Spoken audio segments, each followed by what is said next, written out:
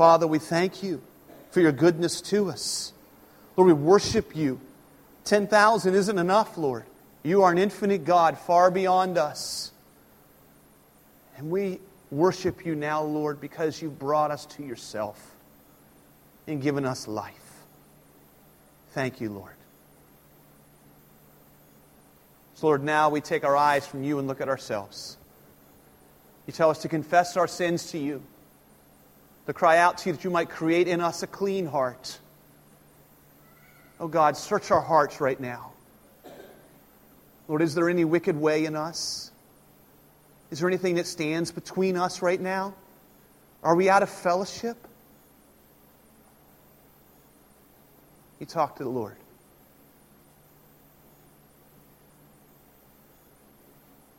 He is faithful.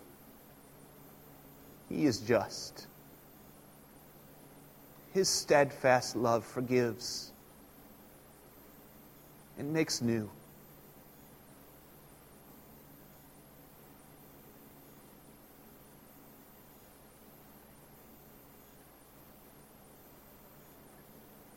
And now we thank Him. Lord, we thank you for your grace.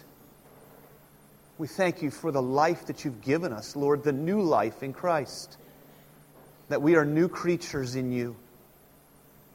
We thank you, Lord, for our church. We thank you for the opportunity to meet here in this building.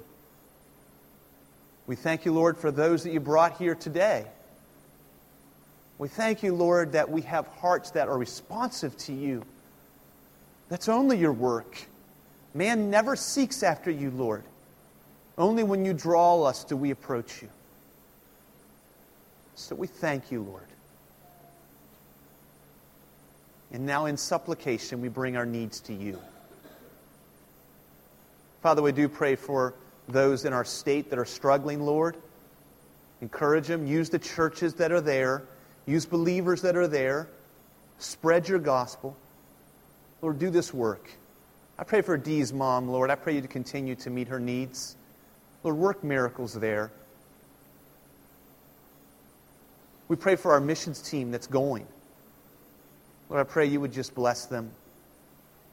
We pray for the coming VBS. Lord, I pray that you would prod us to invite people out who need the gospel. But Lord, I want to come to you now asking you to soften our hearts to you. We've got a tough topic today, Lord. And so we come to you asking you to give us a tender heart. And at the same time, Lord, remind us of your grace.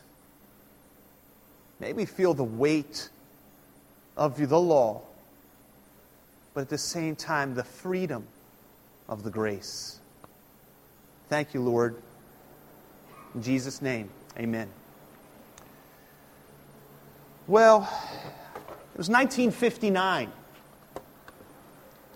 And almost like a movie or a television movie or a show, the love story that grew between this couple was pretty amazing.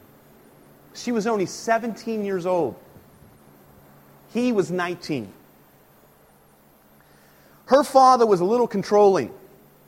He was very opposed to their relationship. But they loved each other. And so one night, the story was they were going to the drive-in theater, but that's not what they did. They got in the car and they drove about an hour and a half away and found a justice of the peace and got married. 17 and 19 years old. 1959.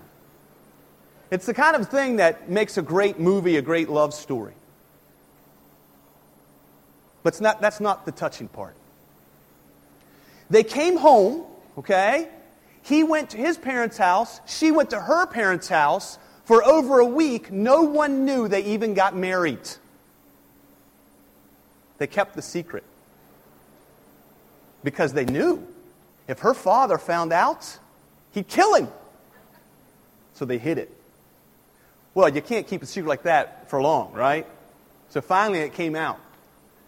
The story is, when he finally worked up enough nerve to tell his now father-in-law that he was indeed a father-in-law, they're out in the barn.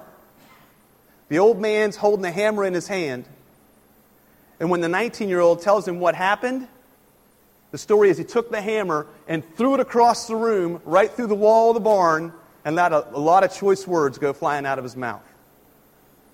And the old man said to the young man, "You'll never be fit to love her. You'll never be fit to love her." That's a neat story, but it's not the best part. They raised 5 children, stayed married all those years. And 50 years later, she didn't even know her name. She didn't even know that she was my mother. But my father, for over 50 years, loved this little girl, practically, that he found that's 17 years old.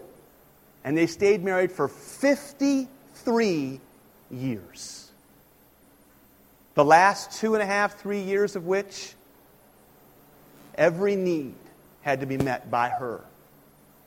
His calloused welder hands dipped a sponge into a glass of water and patted her lips because she was so far gone she couldn't even wet her own mouth. But he stayed there loving her. And that's the best part of their story. There's something about long-term faithfulness, isn't there? Some in the room have been longer than 50 years. You've remained faithful. And through hard times, through difficult times, you've honored marriage. And I appreciate what you've done.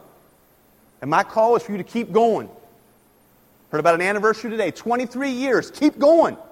We're at 26, I think. Okay? And we're going to keep going. Over the years, I've done a lot of marriage ceremonies. A whole lot. And one thing that I try to emphasize to the new to-be married couple is this.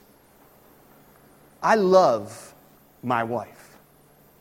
And she loves me. We have a wonderful marriage relationship. We're best friends. We do a lot of things together. We encourage each other. We challenge one another. Now, let me just be very clear. I'm not telling you that to brag or to boast. I'm not telling you that to cause any kind of envy or jealousy. I want you to know that it is possible to honor God in your marriage. I want you to know that. I want you to see stories like my parents who honored God. I want you to hear a couple that's in the midst of it. All right? 26 years, 4 kids. It's tough, I know. But we love each other. And I'm not the only one. I look across this room and there are many of you who love each other. You're committed to one another. If you only watch the television, if you only see what's on the news, you can come to the conclusion that it just doesn't work anymore. That marriage doesn't work. That it's faulted. It won't happen. It won't work. It won't last. Listen, that is a lie. That is a lie. God is behind marriage. God honors marriage. God wants your marriage to honor Him. God wants to work in your life, in your marriage relationship. God wants you to love your husband. God wants you to love your wife. And listen, let me tell you a little fact of life. The most important love relationship in your family, in the 4 walls you call your home, is your love relationship as husband and wife. Listen, my parents weren't perfect. They were far from it. But there was never a time that I didn't know Daddy loves Mommy and Mommy loves Daddy. I'm telling you, there were sometimes I didn't know for sure. Did my parents even think about me? I was a typical teenager, right? But at the end of the day, I knew. I had a dad who loved my mom. And so he'd keep loving me. And I had a mom that loved my dad. so she'd keep loving me. The most important human love relationship in the four walls of your home is your marriage relationship. It's so important that when God wanted to lay out 10 laws, 10 broad principles, the 10 commandments, one of them dealt with marriage. Go with me to Exodus chapter 20. Exodus chapter 20, and let's look at it together. It's literally 2 words that we're going to look at. Exodus chapter 20. It's pretty simple. It's pretty clear. And in the Hebrew, it's literally 2 words. We're looking at verse number 14 of chapter 20. I'm reading from the ESV, and it says this: "You shall not commit adultery." That's it. That's our text for the day. We'll close it and be done. This is God's word for us. Literally in Hebrew it says, never adultery, or not adultery. That's all it says. But in that is packed so much meaning. So much meaning. I mean, the very 10 Commandments are brief. They're quick. You can read it in you can read it in probably 2-3 minutes. You can go through the whole thing. Okay? But we need to understand what this is. Before I talk about marriage and adultery, we need to understand the very point of the 10 Commandments. You see, from the 10 Commandments, we see God's character. God's character is reflected through His law. These are not just random, arbitrary rules that God is making up. That's not what has happened here. God didn't just say, we'll make this a rule. That's not what happened. Out of the character of God come the commandments of God. From His character flow what He desires for us. As He is holy, we are to be holy. 1 Peter chapter 1, verse 16. You see, God is the reflection. We should reflect Him, I mean to say. He is the source. We reflect it. So from the commandment, we see God's character. But listen carefully. This is so important as I talk about a very relevant subject in our 21st century world. You and I are incapable of living out God's law on our own. You cannot do this. You cannot live out God's law on your own. That's not the only reason for the law, but it is part of it, to reveal to us our need for God's grace. We see the law, which is a perfect demonstration of the character of God. We see ourselves that we fall short, and we call out for His mercy and His grace. So everything that I want to say today, everything that I want to say about marriage, about adultery, about our thought life, it is absolutely impossible apart from God's grace. Without God's grace, this victory will never occur. Now, in order to get you there, I want to demonstrate, honestly, the just ridiculous nature of what's going on in our world when it comes to marriage. I want to show you, just briefly, I don't have to do this, you already know. But I want to show us how ridiculous it is that the world is approaching marriage and fidelity. And my reason for this is not for us so we can wag our finger at the world. That's not what it is. I want to share some things with you that are quite shocking about the world. But it's not for finger wagging. It's the reason why I want to do that is I want us to come to a place where we understand that the world doesn't get it. And by the world, I mean all those who are outside of Christ, who are living outside of God's character. They don't get it. So if they don't get it, why do we listen to them? If they don't understand it, why do we take their wisdom? When we look at the fruit of what is happening in marriages and in families and where love is supposed to be, when we see the fruit of it, why would we heed it? Why? For instance,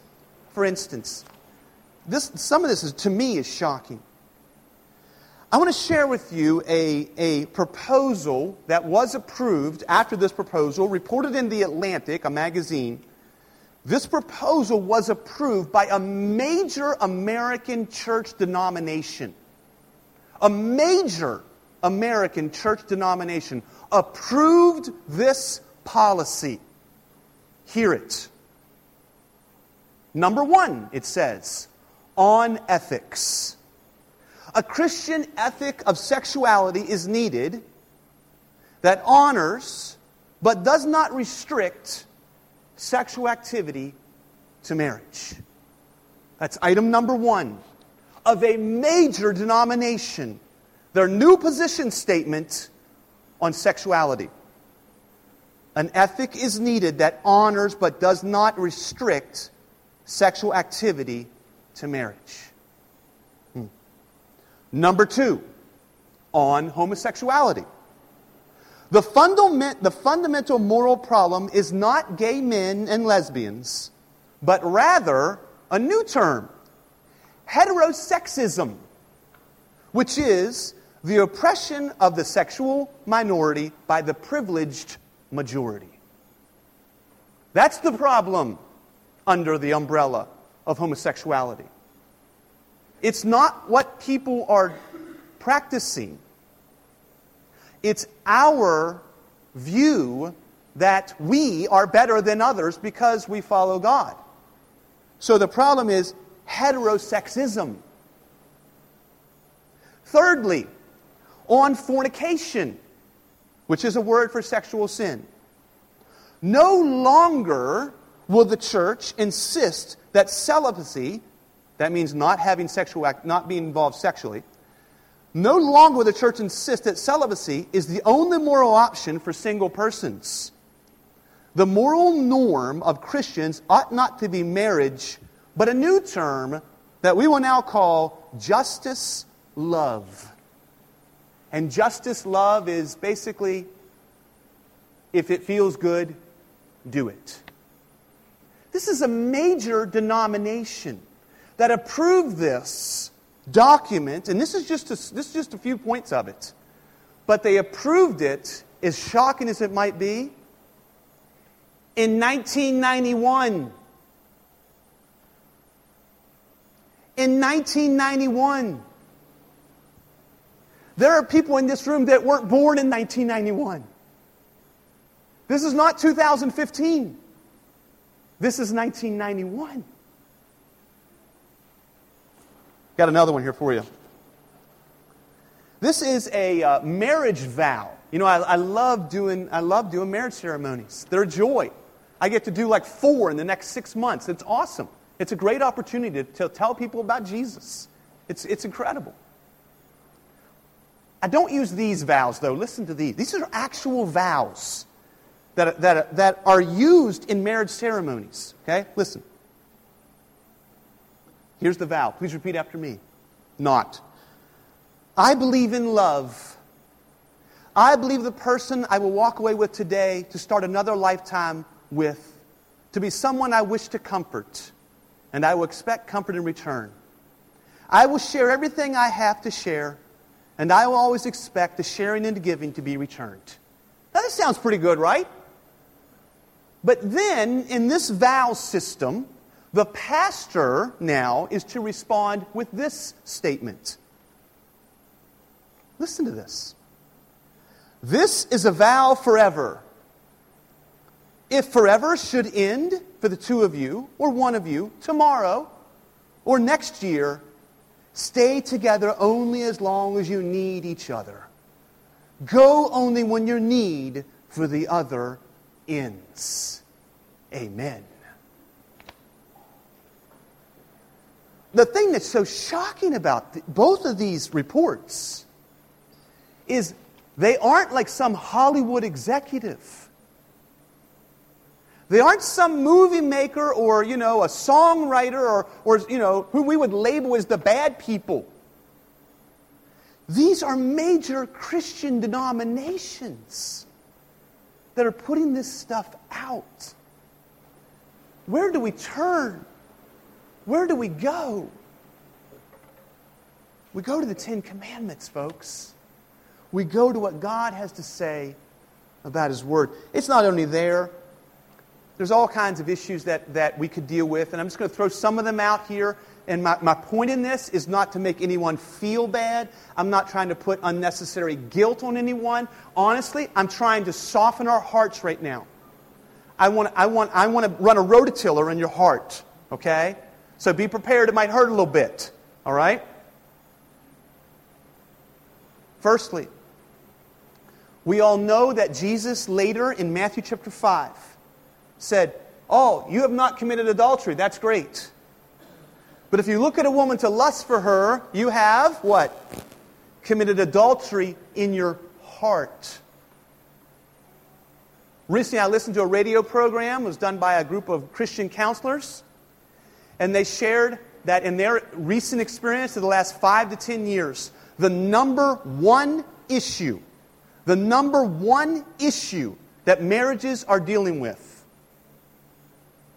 is the regular use of pornography on the computer or on your phone, whatever your electronic device might be. And it is having devastating effects in marriage, to where sexual intimacy is no longer even possible for couples.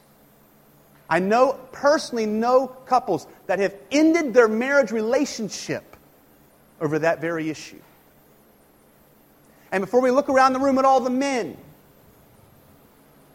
sociologists and those who study culture are telling us that the rate of pornography use by women is growing at a greater rate than that of men.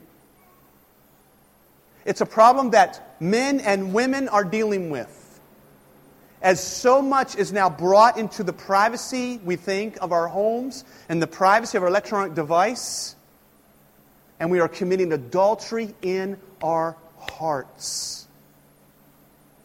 And God is angered.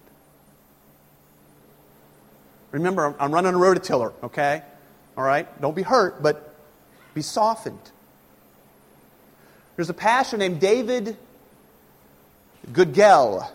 He wrote a book called Before You Live Together. I often have premarital couples read this book. He shares that in 1970, 11% of couples lived together before being married. In 1970. But in 1995, it was well over 50% of couples that were married had lived together. Goodell goes on to explain that the divorce rate of those who cohabitated prior to marriage, it grows exponentially to like an 80% level for those that live together before being married. And the whole point of his book, which is called Before You Live Together, you ought to read it. It's a great book. His whole point is that cohabitation is all about self, and then we bring that into a marriage where we've now lived out these years of self, and we try to now live selfless, and it cannot work. He gives 8 things that I think are excellent for why cohabitation doesn't work. 8 attitudes of cohabitation. Now, I'll challenge you with these. Even if you're married, I want to share this with you because you need to look at your own marriage to see, am I living this out? Is this me? He says those who cohabitate have this mentality. If you make me feel loved, then I'll marry you. If you satisfy me sexually, then I'll marry you. If you treat me with respect, then I'll marry you. If you make me happy, then I'll marry you. If you fulfill my needs, I will marry you. If you like what I like, then I'll marry you. If you make something of yourself, maybe, then I'll marry you. If you don't do the things that get on my nerves, then I'll marry you. Yeah. Goodell, it's an excellent book, Before You Live Together. He makes the point throughout the book that cohabitation, the argument behind it is, well, I would never buy a car without taking it on a test drive. But we're not talking about buying a car. We're talking about entering into a relationship that is maybe the most sacred of all human relationships. We need to go into it with a soft heart, yes, but with a committed heart, because we do not know what the future holds. We do not know. Let's go to our text now. We're going to be in Exodus 20 briefly. Man, come on. I only got 2 words there, so I got to move on past that. But it says in verse number 14, you shall not commit adultery. Remember, we've already said about the commandments. The second half are about loving others. They're about loving others. So what we see here is that adultery is not love. It is not love. And I would say any form of porneia. Remember, there are 2 different words, okay? One is sexual immorality, and one is adultery. Sexual immorality is any sexual activity outside of a God-ordained marriage. The Greek word is porneia, and Jesus spoke very strongly. As a group one time, about 2 years ago, we looked at 12 different times that porneia is corrected in Scripture. Porneia would include any type of sexual sin. Homosexuality, adultery, premarital sex. This would be porneia. Porneia. And then we have moikia is the Greek word, and it means adultery. It's nothing but a specialized form of porneia. And so we have to understand that when God says you shall not commit adultery in the 10 Commandments, He is now speaking to the importance of marriage and the importance of that sexual relationship. It is a big deal. What I want to do is I want to look at the doctrine of marriage. I want to take a couple minutes here, and I want to look at some important verses. I'm going to make you jump all over the place, okay? This is a form of systematic theology. We're going to see what does the full counsel of God's Word have to say about marriage, okay? The first place I want you to go is Hebrews chapter 13. I think I have that one for the screen because it's an important one. Do I have it? Hebrews chapter 13, yes, there it is. You might turn there, though. Hebrews chapter 13, verses 4 and 5. Hebrews 13, 4 and 5. And we're going to see a theme here that's repeated over and over and over in Scripture. I went to Hebrews first because it's such a strong statement for marriage, but it's also towards the end of the revealed Word of God. So I want us to see this. Hebrews chapter 13, verses 4 and 5. Now listen what it says. Let marriage be held in honor among all. All. The married, the unmarried, the men, the women. All of us as believers need to honor marriage. And let the marriage bed be undefiled. Now this is very important. It does not say the bed of the married couple be undefiled. It says the marriage bed. This is a euphemism for sex, is what this is. So this is not just let the sexual activity of the married be undefiled. No, this is broader than that. This is broader than that. This is a term that's saying that sex is to be honored and undefiled by all. And it is saved for the marriage. For God, it says, will judge the sexually immoral, that's those who practice porneia, and the adulteress. Keep your life free from the love of money and be content with what you have. For He has said, I will never leave nor forsake you. I want us to see that we need to honor marriage and protect sex. Honor marriage and protect sex. Why do we honor it?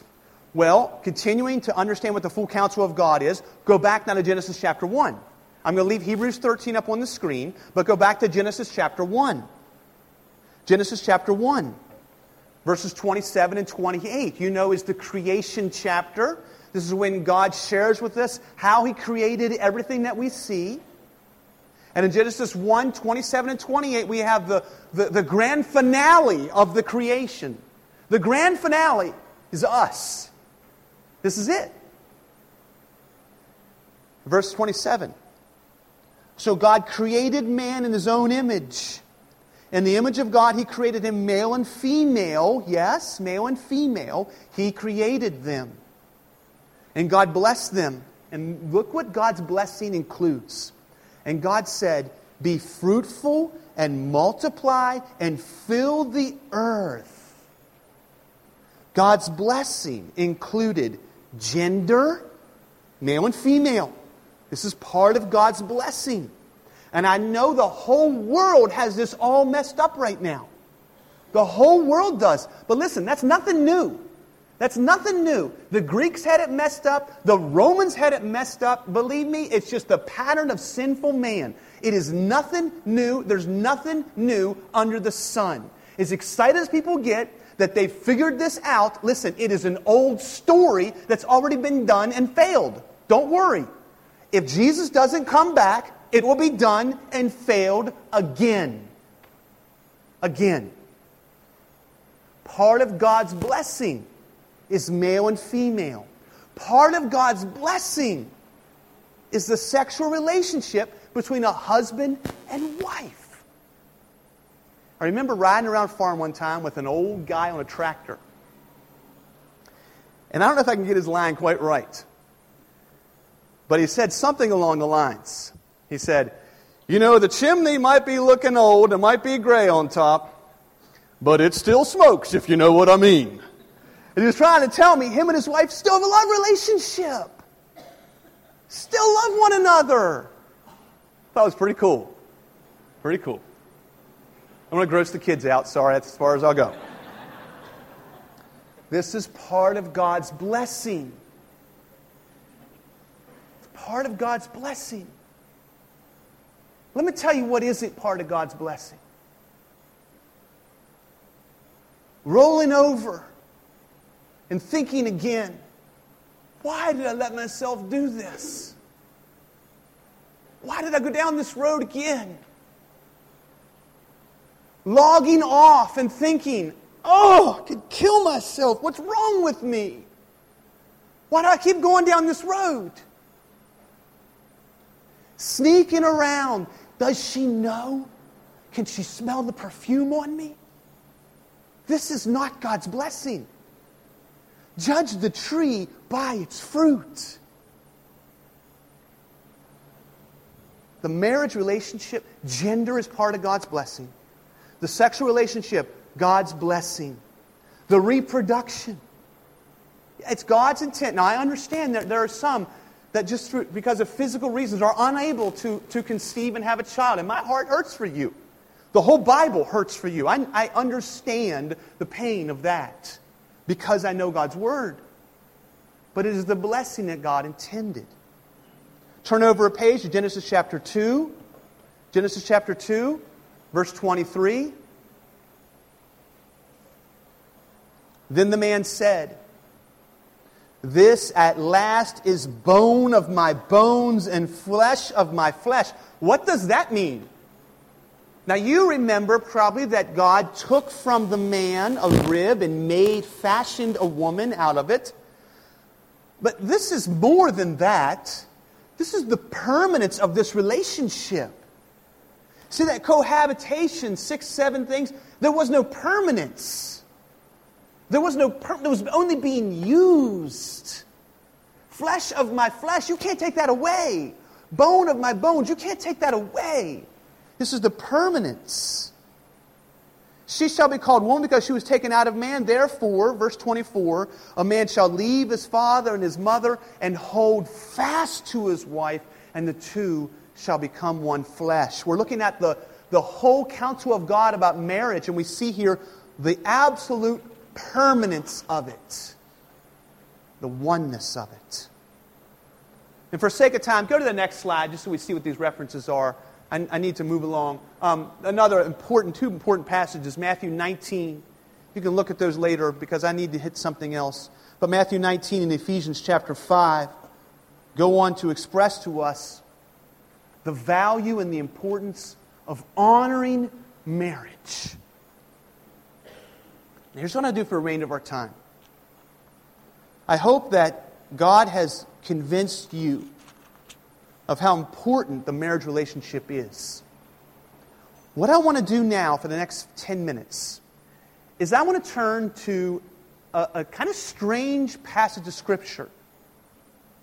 But it's all so illustrative and so informative for us about the battle that men and women fight against adultery.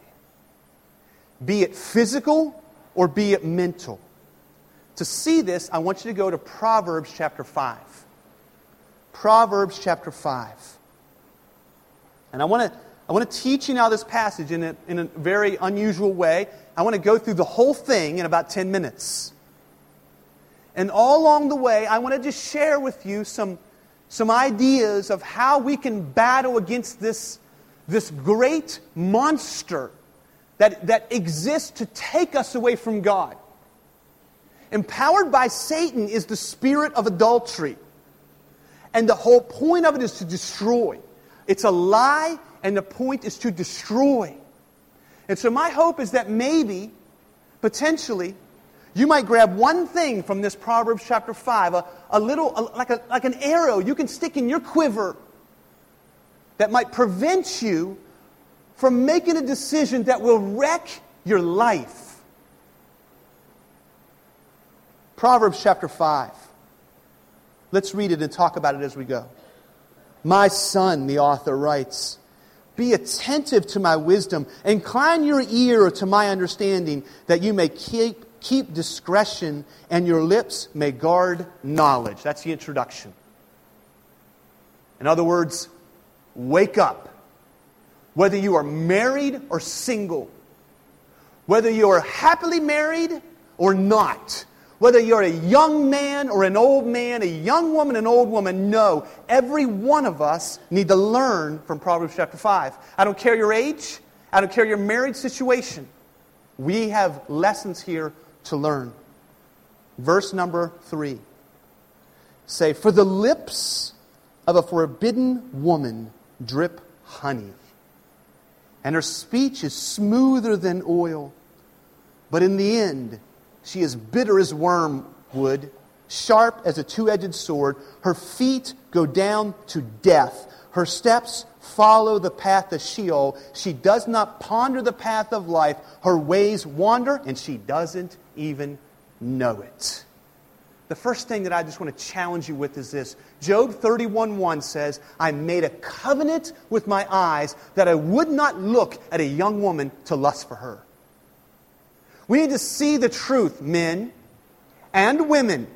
We need to see the truth that we have to make a covenant. Proverbs here is speaking about this young fool who just wanders into an adulterous relationship.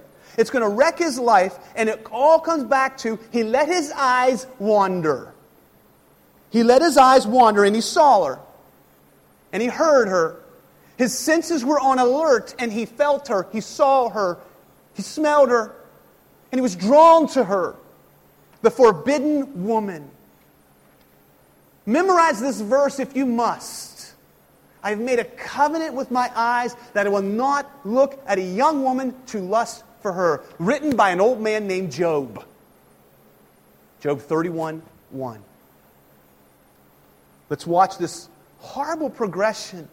This downward trend of this person in Proverbs 5. Verse number 7. Now he says, and now, O sons, listen to me. She's speaking now from experience. Do not depart from the words of my mouth. Keep your way far from her.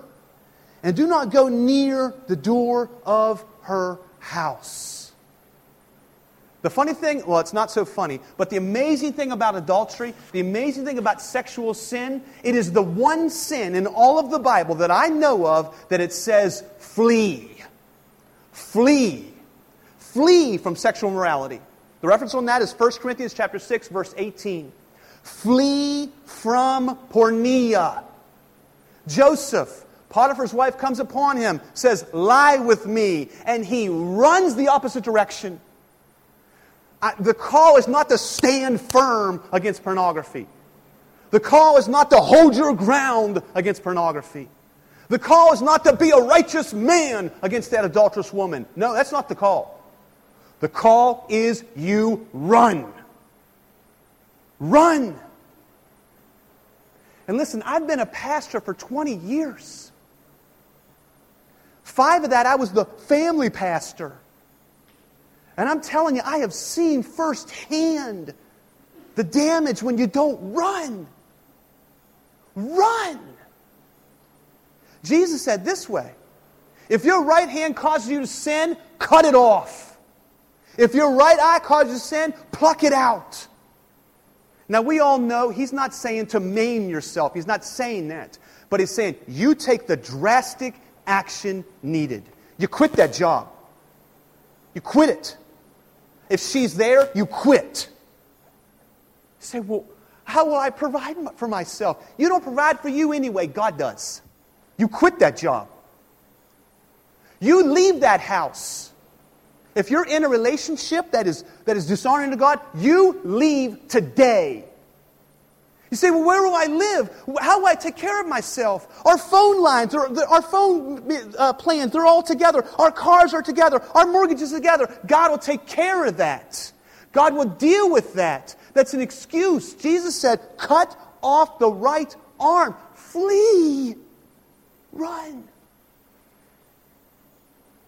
Can I just say this? Do you know why you have to flee? Do you know why you have to flee? Because the longer you sit in that slop, the more you learn to like it. The more you learn to like it. And then you want more. I'll tell you, one of the saddest things I ever saw. I was in high school. This was back before the internet. For those that don't remember those days, that meant we couldn't log onto the computer and reach anything we wanted to. It was weird. It was a store in Kaiser. You know the kind of store it is.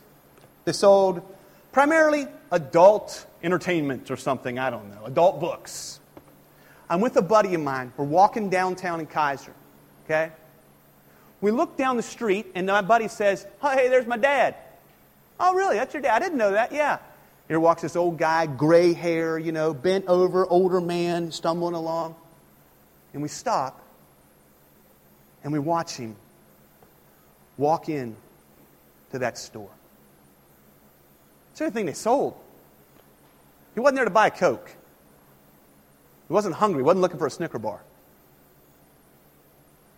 And my buddy knew it. You know what we said to each other? Nothing. Hurt too bad. It hurt too bad. We sat there in silence. Stood there in silence. Turned around. Walked the other way. Did that 50-year-old man, when he was, 25 years old and, had this little baby boy, I guess he'd been 35, but had this little boy, and did he think, 15 years from now, yeah, I'll walk into a porn place and my son will see me, and that'll be a great moment? No. You have to flee, because the longer you stay there, the harder it is to get out, because the more you like it. You got to run. You got to run. Verse number 9. Lest you give your honor to others and your years to the merciless, lest strangers take their fill of your strength and your labors go to the house of a foreigner, and at the end of your life you groan when your flesh and body are consumed and you say, how I hated discipline and my heart despised reproof. Count the cost, folks. Count the cost. Listen to James 1. Desire, when it conceived, gives birth to sin, and sin, when it is full grown, brings forth death. Count the cost. Folks, is the 5 minutes of pleasure worth it? Is it worth it? Kingdoms have been lost over that 5 minutes. Churches have failed over that 5 minutes. Men who have walked in integrity for 20 years have lost it for that 5 minutes. Boys' hearts have been broken over a 5-minute pleasure of their mom or dad. And for years, I came behind, like that guy at the circus who sweeps up what the elephant leaves behind. And I'm telling you, it's not pretty. It's not pretty. Don't tell yourself your kids will get by it. Don't tell yourself they're resilient. And if you have already harmed them in that way, you need to be honest. You need to be honest. Before God and before them and with yourself. Now, God's grace is sufficient. Okay? God's grace is sufficient. David was a very sinful man, and God restored him. Solomon, who wrote this, dealt with this himself. God's grace is sufficient. I got to go a little faster, okay? Notice what it says in verse number 13. I did not listen to the voice of my teachers. Am I hitting your words? I'm sorry. I didn't. Covenant, flee, count the cost. 9 to 12. Verse 13. Hide God's word. Hide God's word. I did not listen to the voice of my teachers or incline my ear to my instructors. I'm telling you, I have seen people have victory by only simply memorizing God's word. You should write down 1 Thessalonians chapter 4, verses 3 through 8, men. 1 Thessalonians chapter 4, verses 3 through 8, women. Here's what it says. It is God's will that you be sanctified, that you avoid sexual immorality, that each of you learn to control your own body in a way that is holy and honorable, not in passionate lust like the heathen who do not know God. The Lord will punish men for all such sins. It is not yourself that you are sinning against, but the Spirit of God who rests in you. 1 Thessalonians chapter 4, verses 3 through 8. Hide God's word in your heart. I'm telling you, I know people who from the simple discipline of memorizing God's word have brought victory to their brain, to their mind, to their eye gate. I think you know what I'm saying. Also, verse number 14. Notice, I am on the brink of utter ruin in the assembled congregation. Not only do we need to hide God's word, we need to enlist other people into our life. Enlist brothers and sisters into your life. If this is a challenge for you, you need the accountability of other people. Moving along, I got to get moving. Verse 15. Look what it says. Man, this is just such great language. Drink water from your own cistern, flowing water from your own well. Should your springs be scattered abroad, streams of water in the streets? Let them be for yourself alone, and not for strangers with you. Let your fountain be blessed, and rejoice in the wife of your youth, a lovely deer, a graceful doe. Let her breast fill you at all times with delight. Be intoxicated always with her love. Folks, you need to know something. This is a learned behavior. Capture your thoughts is what we see here. Capture your thoughts. Be in love, be drawn to the spouse God has given you. If you are single, you got to trust God for this. I'm not in that boat. I don't understand it, but you do. But what we see here is that we have to capture our thoughts and not let our eyes wander, men. Not let our eyes wander, women. Not let our hearts drift. Instead, capture those thoughts. And what do you do with them? You bring them under subjection of Christ. That's straight out of the Bible. That's 2 Corinthians 10:5. Listen to it. We are to destroy arguments that are raised against the knowledge of God and take every thought captive to obey Christ. And then finally, verse number 21. For a man's ways are before the eyes of the Lord, and he ponders all his paths. The iniquities of the wicked ensnare him. He is held fast in the cords of his sin, and he dies for a lack of discipline. And because of his great folly, he is led astray. But why? Why? Because of verse 21. Look at it. He missed this. He missed this. And I want to end here because I think it may be the most powerful part of all of this. For a man's ways are before the eyes of the Lord. We have to wrestle with and acknowledge and feel the very presence of God. The presence of God. The divine awareness of God. He's there. It is not just the two of you. You are not all by yourself.